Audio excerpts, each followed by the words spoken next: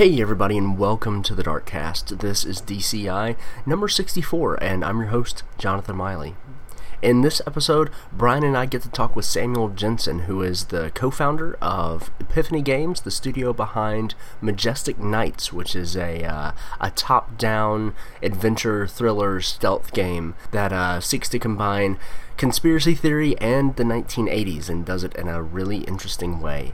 Anyway, we talk about conspiracies, we talk about the game, we talk about the studio, we talk about everything relevant and irrelevant to the topic, and we had a great time doing it. I hope you enjoy it. If you want to find out more information about Majestic Knights, then check out the show notes in this page. You can find links to their Steam page, Facebook, websites, all that kind of good stuff, and also the teaser trailer that's out.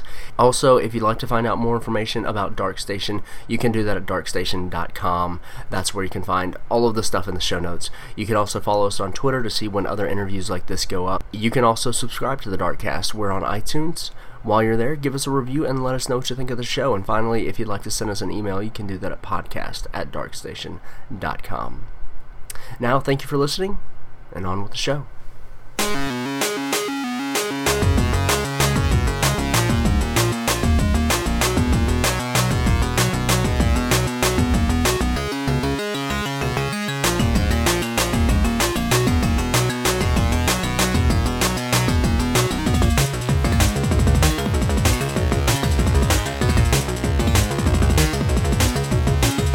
Sam, thank you so much for joining us on the Darkcast. I'm going to ask you a second time, because this time we're recording. How are you doing? I'm doing pretty good. We're getting into kind of summer here, so it's getting warm and toasty. We're busy as hell, of course, because release is steadily approaching. But yeah, it's feeling pretty good. Awesome. Good to hear. Good to hear. So how many sleepless nights are you getting right now as you kind of ramp up to the launch of the game? The above, yeah. There are. It's a lot of 14-hour days at the moment. So, Man, 14, 16 days. I can't even do math that well, and I know that sounds like a lot. So that's nuts.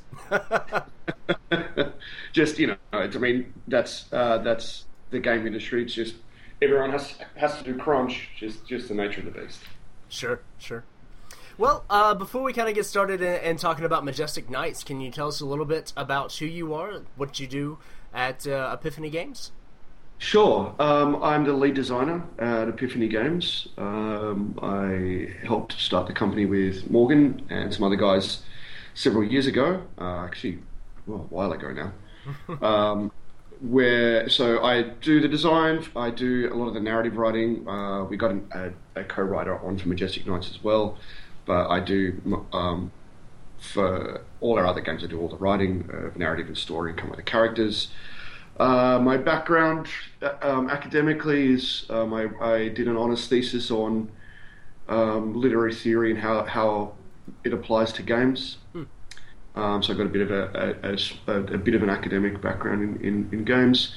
Very cool. So yeah, and have been the lead designer here for a few years now. Yeah, that's pretty much the kind of background that I have with Epiphany. Awesome. Now, if you don't mind me asking, can you talk a little bit just about that thesis, the literary kind of impact and analysis of games? Because that's something that definitely interests me. Yeah. So basically, what I was really speaking more about literary theory itself and how the kind of things that you're taught. Hold on a sec. We've got guys moving through the boardroom. The kind of things that you're taught in uni about literary theory, like things like The Death of the Author, the essay written by Barthes, don't really apply to emergent media like games, particularly online games, because where a novel, the reader sort of becomes the author, according to Barthes. With an online game, you're the author, you're the audience, you're the reader, you're everything all at once. You're both consuming content and creating content at the same time. And there's no other medium that's remotely like that. Almost all other media are passive. You passively consume The media bit with games, and in particular with MMOs, you're not just consuming the content that the developers make for you, you're also making content of your own for yourself to consume and for other people to consume as well. So in that sense, the theories that we're taught at uni don't really apply. So I was trying to identify the gaps in the theories as it applies to the emergent media that is games and specifically online games.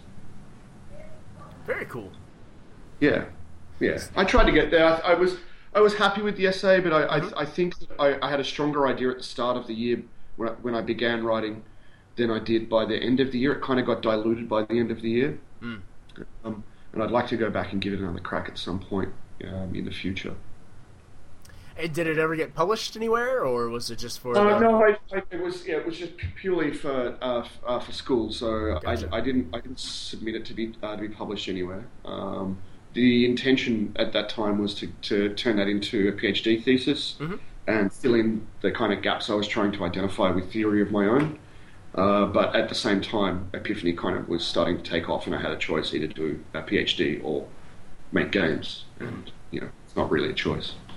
Sure, yeah, those are both, 2 full-time jobs that you... Yeah, absolutely. So that would be like 4 full-time jobs that you're trying to balance if you're doing both.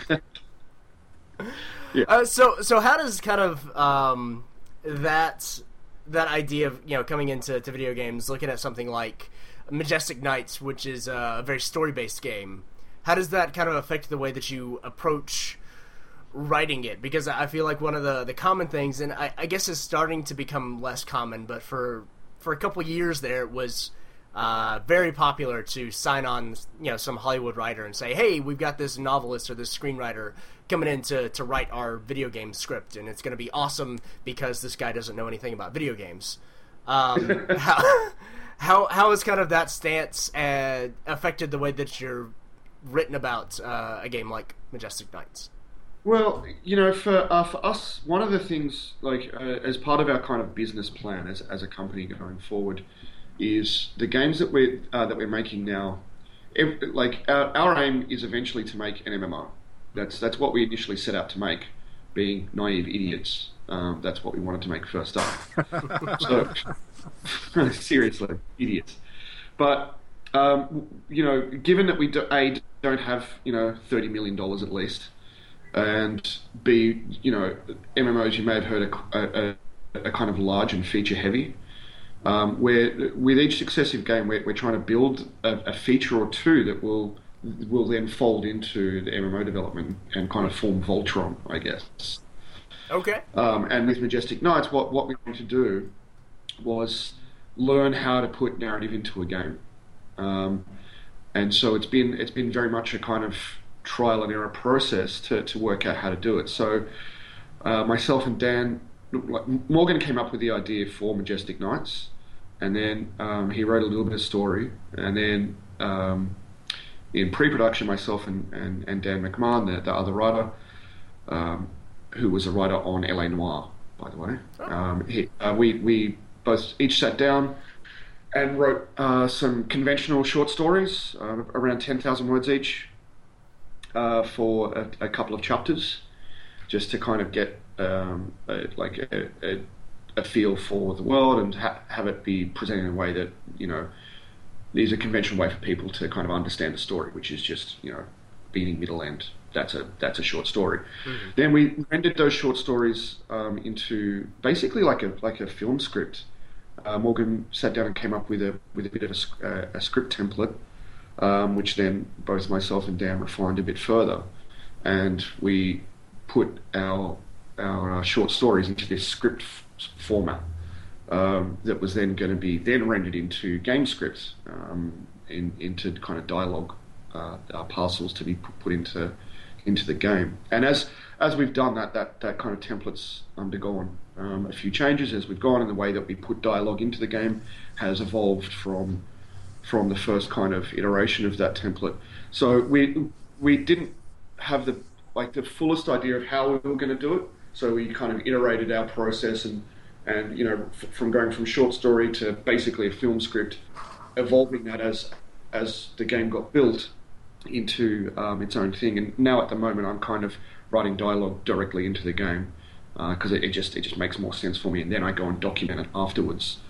So the writing process for a game, I feel, in many ways is the same. I mean, writing is writing in a lot of ways. You've just got to put words onto the page, more words on the page, more words, and then you edit, and then you put more words again, and then you edit those. Mm-hmm. And the way that it differs for games is really more in the way that the players get to interact with your characters. So you have to kind of provide that kind of branching dialogue. So every bit of every interaction is a kind of this is going to sound a bit wankish, but like a bit of a multiverse.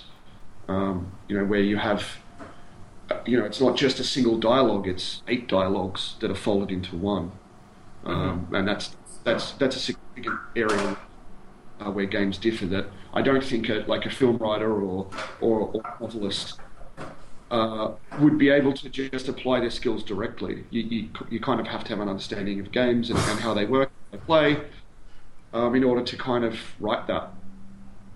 So where they had that trend of having big name writers come in, which helps lend an air of legitimacy to the narrative, which is great for games because games are still not viewed by a lot of people as an artistic medium, which is ridiculous. But having that big name come in adds that air of legitimacy, but it certainly doesn't mean that person has the skills and knowledge required to write, to fully write the game. And I imagine that they didn't. They would have written a short story, and then a bunch of game writers would have rendered that into the game narrative. Mm-hmm. Yeah, and I guess the thing that always kind of irks me a little bit about that is that, say you announce you've got this great writer on the project, and this is somebody's first game, and they're going, oh, well, this is going to have just the most fantastic story ever in it. Yeah. And then it doesn't, and so that probably colored that person's view of video games. But that's kind of not necessarily relevant to our conversation today. Well, yeah, I mean, that, like, you don't need a big name writer to have a good narrative. I mean, you look at a game like Planescape, for example. Tonic Planescape is still, as far as I'm concerned, probably arguably the best written game I've ever played. And it doesn't make for a conventional narrative in any way. And what part of what makes that such a well written game is not just in terms of the story, but in the terms of the way that the interactions that happen around you, or the interactions that happen between your party members, your AI party members themselves, that really serve to fill the story a significant amount, and also the incredibly deep understanding of games that the writers of that game had, where the narrative of that story is really subversive about games themselves. The core mechanic in the game that's written into narrative, where when you die you just respawn back at the mortuary. It's really like a subversion of the saving and loading mechanic in games themselves as a narrative device. If you don't have a deep understanding of games, you can't write that into your story as well as they did. And that's one of the things that made that such a well-written game. Was it wasn't just a story. It was also talking about games themselves. It was a wonderful story. Mm-hmm. Yeah, I think that's definitely one of the games that a lot of people consider to be one of the best stories. It's the only one that I feel like is very consistently brought up as kind of a contender. It's a very good reason for that. So speaking of stories, let's see.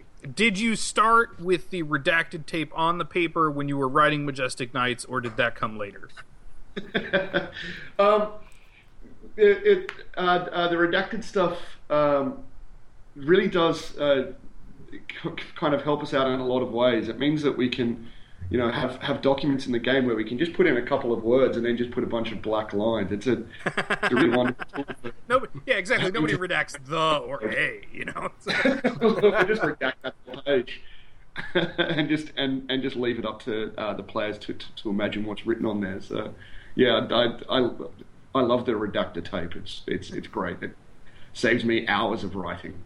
So with a game like Majestic Knights, where number one, the title is fantastic because I mean, anybody who knows anything about any kind of conspiracy immediately goes to like the Majestic 12 and that whole movement.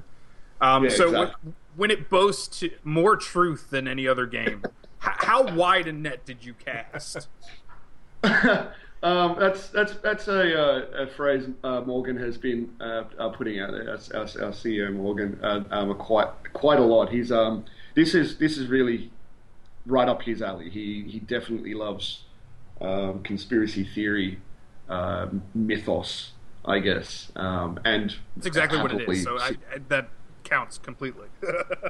yeah, exactly. So, it is right up there with like the Cthulhu mythos. It is its own level of story and intrigue. Indeed, and you know where you get like elements of it that turn out to be true, like MK Ultra, which we explore fairly heavily throughout the game so far. That only serves to kind of intensify people's appetite for the mystery, because they can point to that and go, well, that one was true. Mm-hmm. How about the aliens on the 9th planet? That's got to be true as well, because this was true and this other one over here was true, so the other 97.3% must also be true as a result. That's it. You only need 2 dots to start playing Connect the Dots. After that, it's all imagination. But yeah, so Morgan's been pushing out the more truth than any other game line a lot. He came up with it, and he loves saying that in and around the office and anywhere he possibly can, actually. So I've played about 45 minutes of it. Just for the people that haven't yet, what kind of a game is Majestic Knights? What are we dealing with? Okay, so Majestic Knights is action adventure. I guess thriller game is what we've been going for. Set in the 80s and is about conspiracy theories.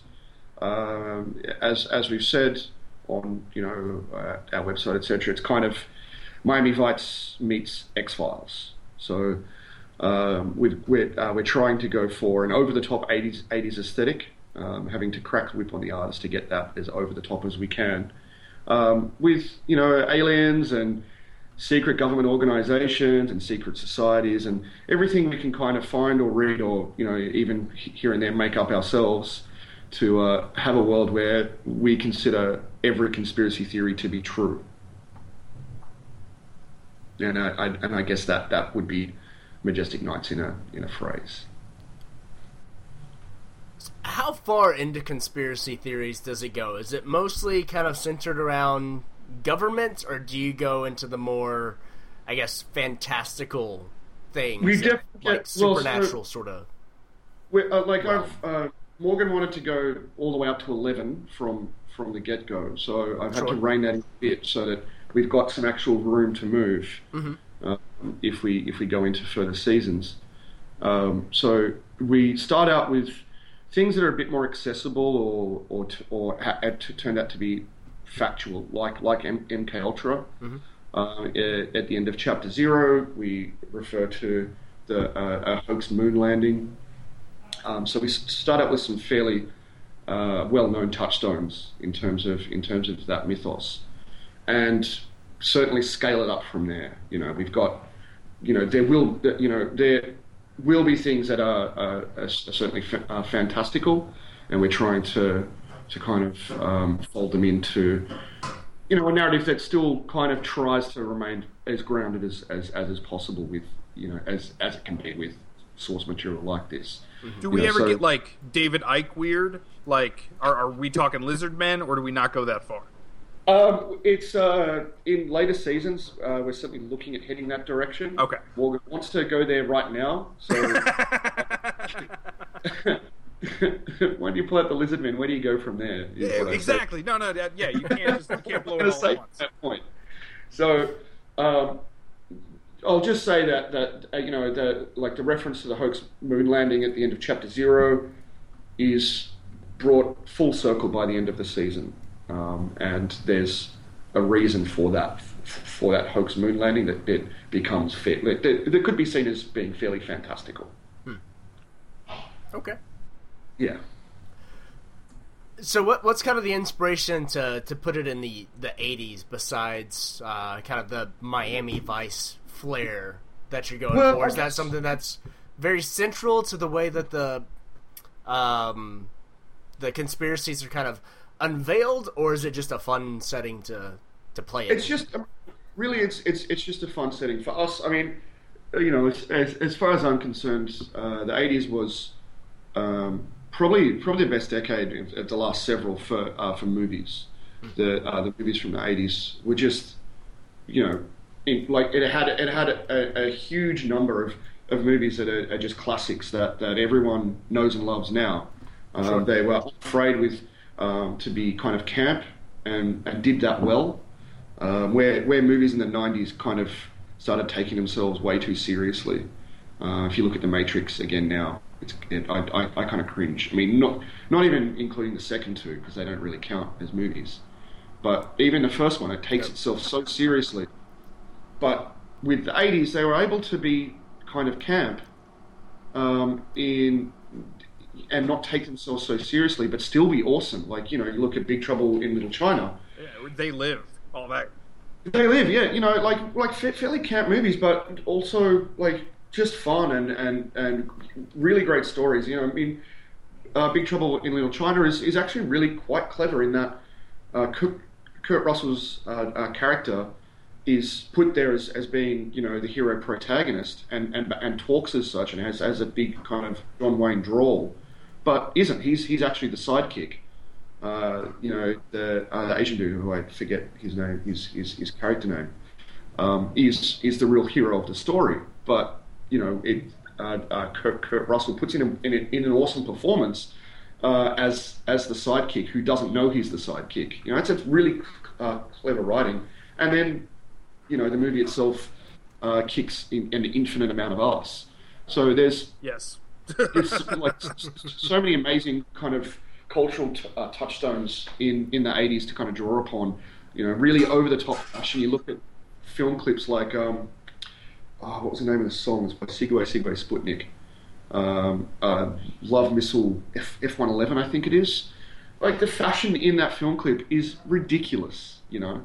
And that just makes for you know, automatically a great aesthetic. So, and when you think about it, I mean, if aliens are going to come down here in the 80s, who's really going to notice? Exactly. That's a really good point. Yeah. So yeah, there's just a rich kind of like a wealth of material to draw upon aesthetically from the 80s. So we just feel that the fairly, you know, well, the often ridiculous nature of conspiracy theory narrative is really suited to that over the top aesthetic of the 80s. Sure. Yeah. So I just lost my question. All right, I got one.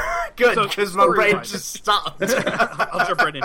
I'm dealing with the main character, and especially with a lot of the conversations he gets into with, like, the neighbor on the toilet, or even the dude in his own house.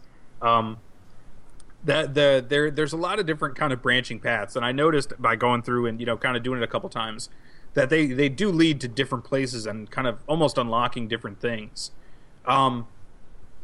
Is there a way to kind of not, you know, to go through it and, like, not get everything, or does that conversation kind of shape what's going to happen rather than it just being kind of part of it?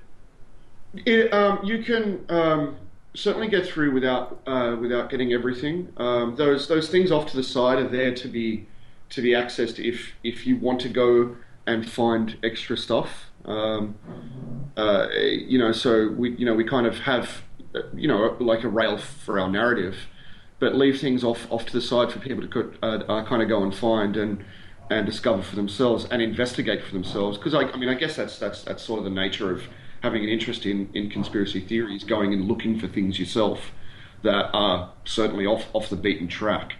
So with that chapter 0, we've kind of put things off to the side a bit, so that if you don't go and look for it, you won't find it.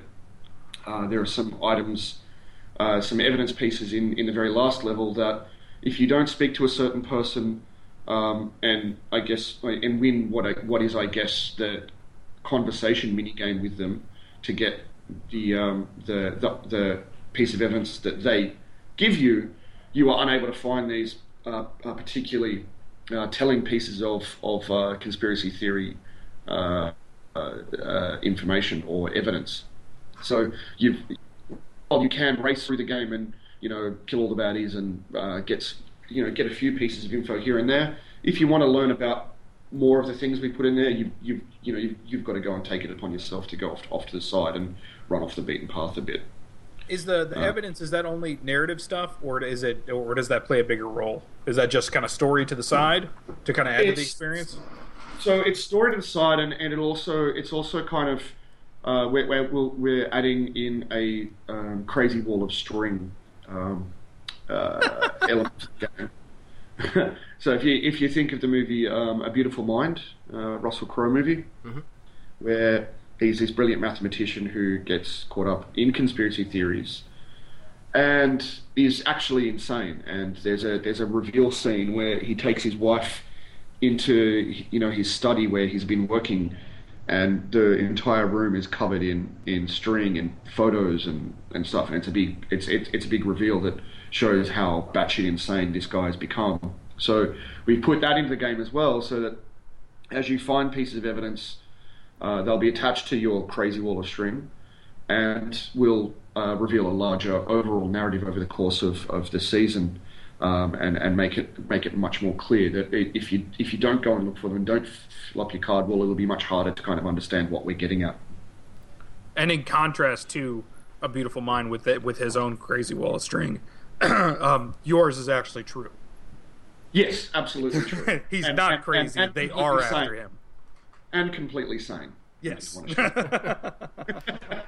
So do you get a real wall of string, or is it just metaphorical that you're kind of piecing these things together, or is there a place that you can go in the game and actually see how everything is connected? Yeah, there will be a like the card wall, as we'll call it, so that you can go and look at that, and that will show you the bits of evidence that you've collected so far. Mm-hmm. You'll be able to click on them and look at the piece, and it'll have some extra words next to it that you'll be able to look at and see what that piece of evidence will be about. We actually try to include as many actual pieces that we found here and there into that as possible. So we're trying not to make up stuff as much as possible ourselves in terms of that. So yeah, you'll have a card wall, and then that'll be accessed through the main menu. But while you're in game, you can actually look at the things that you've collected in that given playthrough and see what what the stories behind those, and I guess also in that sense kind of piece it together in your own head. So a bit of both. That's awesome, because I feel like that's one of those things that more often than not would just be, well, you can kind of picture it in your head, but when you start going into conspiracies, it's like that just seems kind of like a natural thing. It's like, I want a giant wall filled with newspaper clippings, photos, and I want string connecting everything. And to have that actually in the game, that has me excited. Do you guys have your own wall? Yeah, we have one in the boardroom. It's actually behind me right now, that we put together the other night, a couple of weeks ago. It's all post-it notes and photos and newspaper clippings and things like that, all tied together with bits of string. Fantastic. Fantastic. That's great. I love it. That seems like it's just perfectly fitting for for a game about conspiracies. Yeah, exactly. So you've mentioned kind of the seasons and multiple seasons. This is Chapter 0. Majestic Knights is an episodic game. We're getting, six episodes in this first season. How has that kind of changed your approach to making the game as opposed to making one game that releases at one time? The reasons for that were initially, I guess, pragmatic. It just in a pure kind of business sense, making games is hard and expensive. It kind of breaks up that kind of financial risk for us a bit, but also allows us, in a more artistic sense, allows us to kind of not bombard the player with one giant, massive pile of stuff. People can, play chapter 1, get a few bits of evidence, see how they like it, then jump into chapter 2 and slowly kind of, I guess, drip feed themselves with the mass of writing and evidence that will accumulate over the course of the first season, which in itself, as a season will end up being, about as many hours of gameplay as you would get in a one-off kind of game that you'd buy for whatever, like, I don't know, if it was AAA, like a $60 game or whatever. About the same hours of gameplay, but broken up a bit so that it's not quite as, I guess, overwhelming.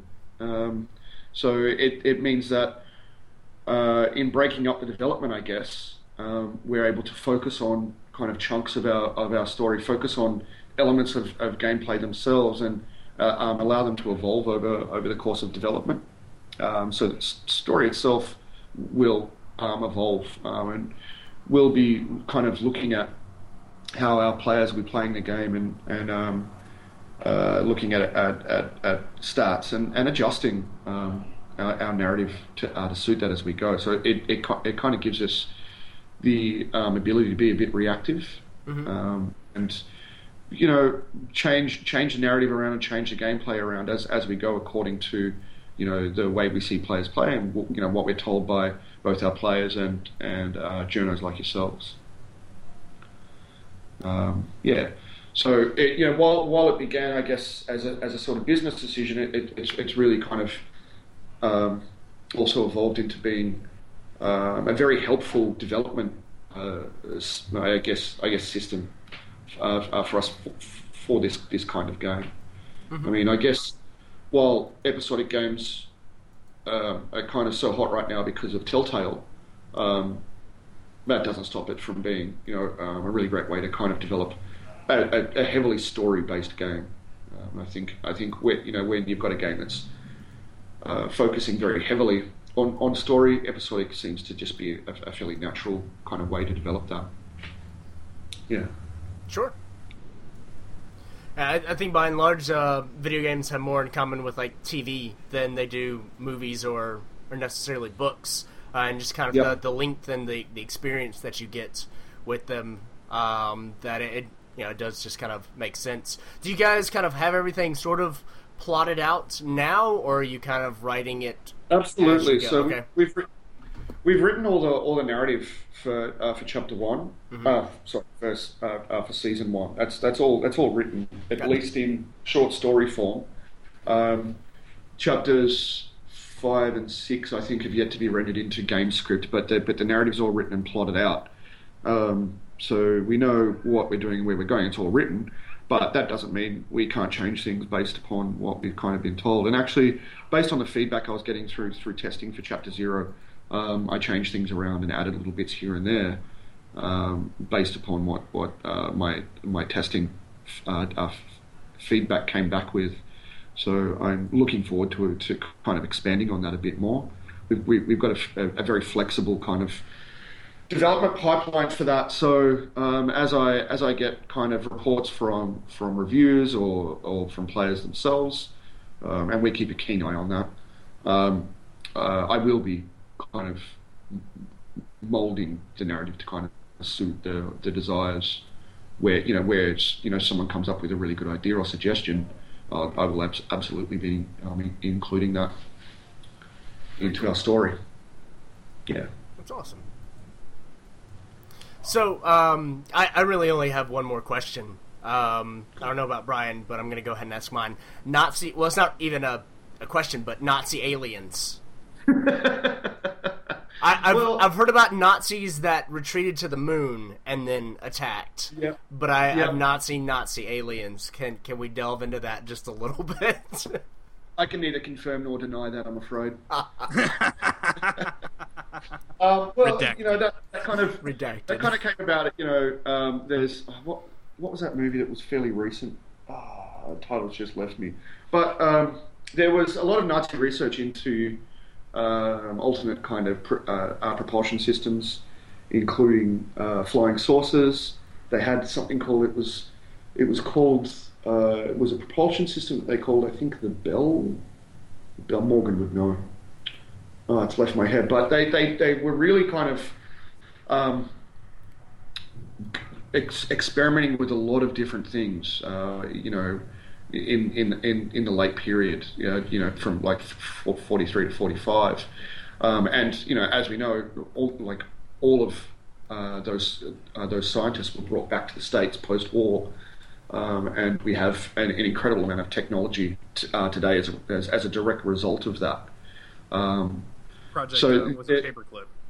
Yeah, paperclip. Okay, I was thinking of Project Orion, which I think that was actually ours. Or yeah. The U.S. But you know, there's like they had some pretty crazy tech, and it's not much of a leap. Well, they were beginning some pretty crazy tech. That then resulted in a lot of the amazing tech we have today, and it's not much of a kind of cognitive leap to kind of go from there to, you know, they've been to the moon or they had contact with aliens. There's conspiracy theories out there that in Russia about tall whites that helped the Nazis and are now helping the U.S. government. So there's a bunch of material around on the internet, of course. Centered around that kind of like a Nazi and an alien kind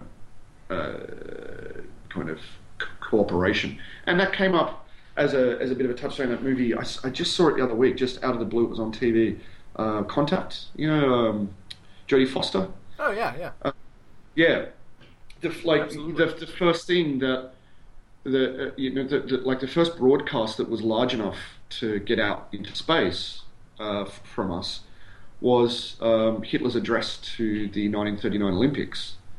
That was the very first broadcast that was big enough to get out into space. So that will be the first thing that whatever aliens that are in other galaxies will see. It'll be Hitler, you know, oddly enough. Yeah, he was a good speaker. Yeah, I mean, the dude could give a lecture. That's for sure. So that's what they see. So that kind of Nazi alien link. I mean, they're both. You know, I mean, the Nazis were the ideal bad guy. I mean, that's a well that Spielberg has gone to with amazing results a few times. Oh yeah. And aliens themselves are, you know, that's something that intrigues literally every person on this planet. So having them in for a story is a pretty simple bow to draw. Yeah. And they didn't do themselves any favor either with, you know, their Thule Society and all the other like mystic and crazy stuff they did on top of aliens. They were way into the occult. Like they really were like heavily into the occult. So, you know, they lend themselves. I mean, they lend themselves to being used as this. You know, as this narrative device. They really do. It's like they sat down and went, you know, and kind of drew up a plan. What are we going to do so that everyone uses us as the bad guys or the zany guys in stories for the rest of civilization? Yeah. And hey, Adolf, we're going to be shitbags. What can we do to be crazy shitbags? Batshit insane shitbags. Yeah, exactly. But yeah. All right, I'm good with that.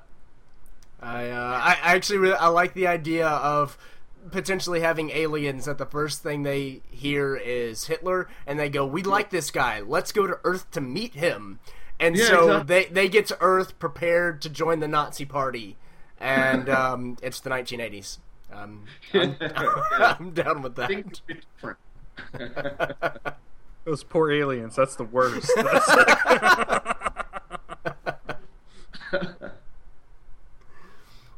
Well, I actually have as the opening prologue for my short story for chapter 1.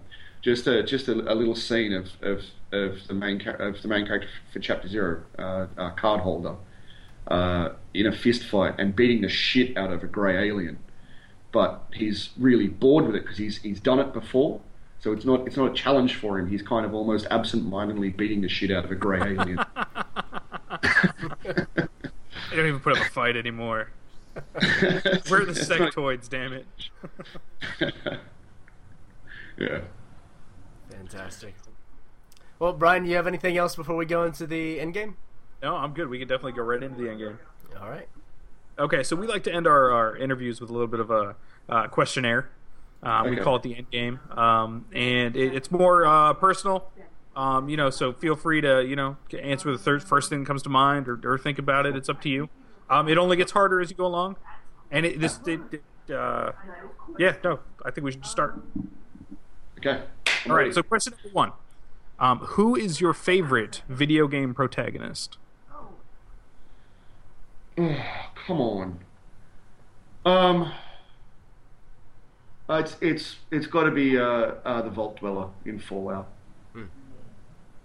The first one or second one? Fallout 2. Okay. Excellent. Flipping the coin, who's your favorite antagonist? Oh, you guys really ask the hard ones. Yep. Jesus. You know what? My favorite antagonist was a person, honestly, that I used to fight against every single day in Ultima Online, called Slayer.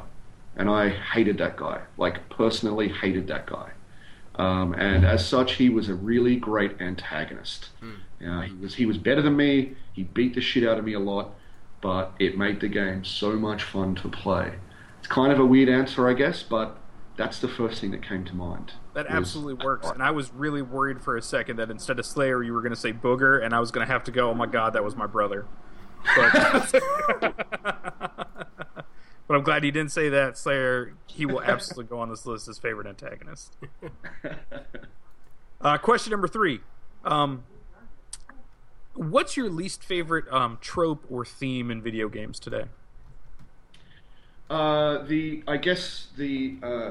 would be the paradigm where female equals healer that you see in MMOs in particular, and in most games where there's a healer class, it's almost always female. I'm guilty of it myself. I did it by just completely without thinking, and that would be the thing. It's just kind of lazy. The healer's always female is something that. It's not huge, but it bugs me, especially because I did it myself.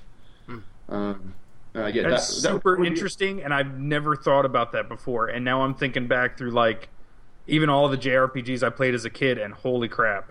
Yeah, right. Either that or a rogue. Yeah, like a sexy rogue. Yeah.